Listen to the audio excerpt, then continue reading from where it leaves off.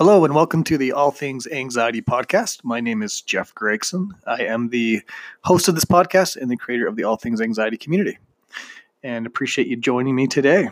So today's podcast is going to be about parenting an anxious child.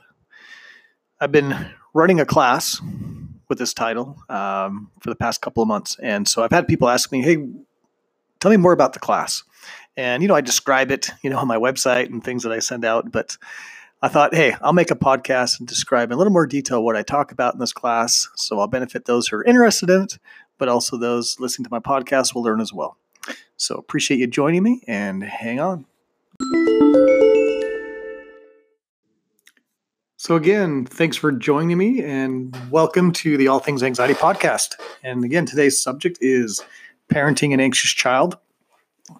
As I mentioned, I've been running a class on this topic and just wanted to review some of those things I discuss. So I'm not going to be going into a super deep dive, but this will be great to listen to get some ideas and to learn some concepts.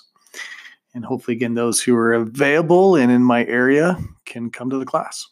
So the main things I talk about in this class, the main topics are that of coping skills, awareness, what I call fighting the lies, and exposure. So, I think it's important, first of all, just to identify what anxiety is. So I talk about the fight, flight, or freeze, right? This automatic natural response we have to anxiety. It's built in. That fight being that level of control, the flight being avoidance, and the freeze being shut down. So I think it's really important that we recognize which one of these areas that we fall into.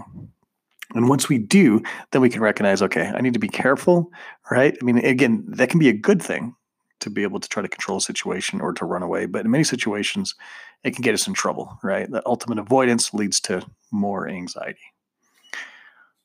So I think it's important that we recognize that with anxiety, it's all about reaching habituation. And we do this through exposure. So basically learning to sit in and be okay with that feeling of discomfort, and that as we sit in it, we become more used to it. So the other area I want to talk to you about, and again, I go in more of a deeper dive and obviously discuss a lot more about what this is about, but is coping skills. And I think what happens often is that when we talk about ways of overcoming our anxiety, we often talk about coping skills. So things that we do to try to make ourselves feel better. Okay.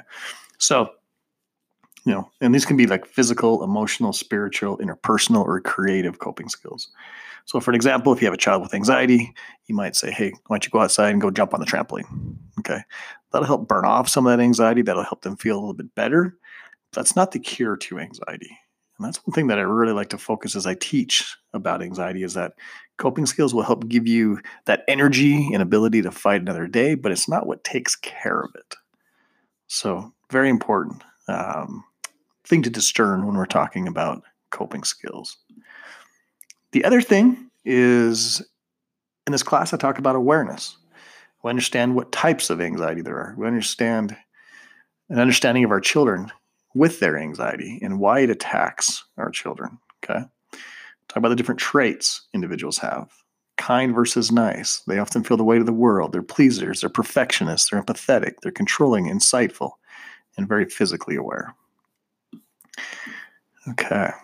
So the important thing, right, is recognizing what and why your child's having anxiety and what that means individually for them. For everybody, it's just a little bit different, and that's okay. And so I like to spend, some time helping parents identify what is it that brings anxiety on for your children. Are they more of a perfectionist? Are they more of a pleaser? Are they just so physically aware that they're constantly feeling that energy in their body and misinterpreting it, that something's going wrong? Okay. I've talked about this in other episodes in my podcast before, but I think it's, one of the greatest things you can do is figure out what your thinking errors are, right? And what applies to you specifically and how that gets you in trouble with anxiety and depression.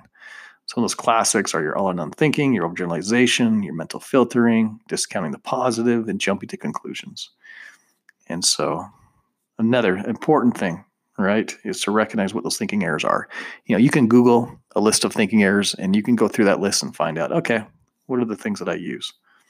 So once you've identified, right, your thinking errors, then it's important to recognize how to attack them. We go back to our basic cognitive behavioral skills, which I teach in this course to help people recognize that. And then it all comes back down to exposure, right? It comes back to putting things to practice and actually facing it. And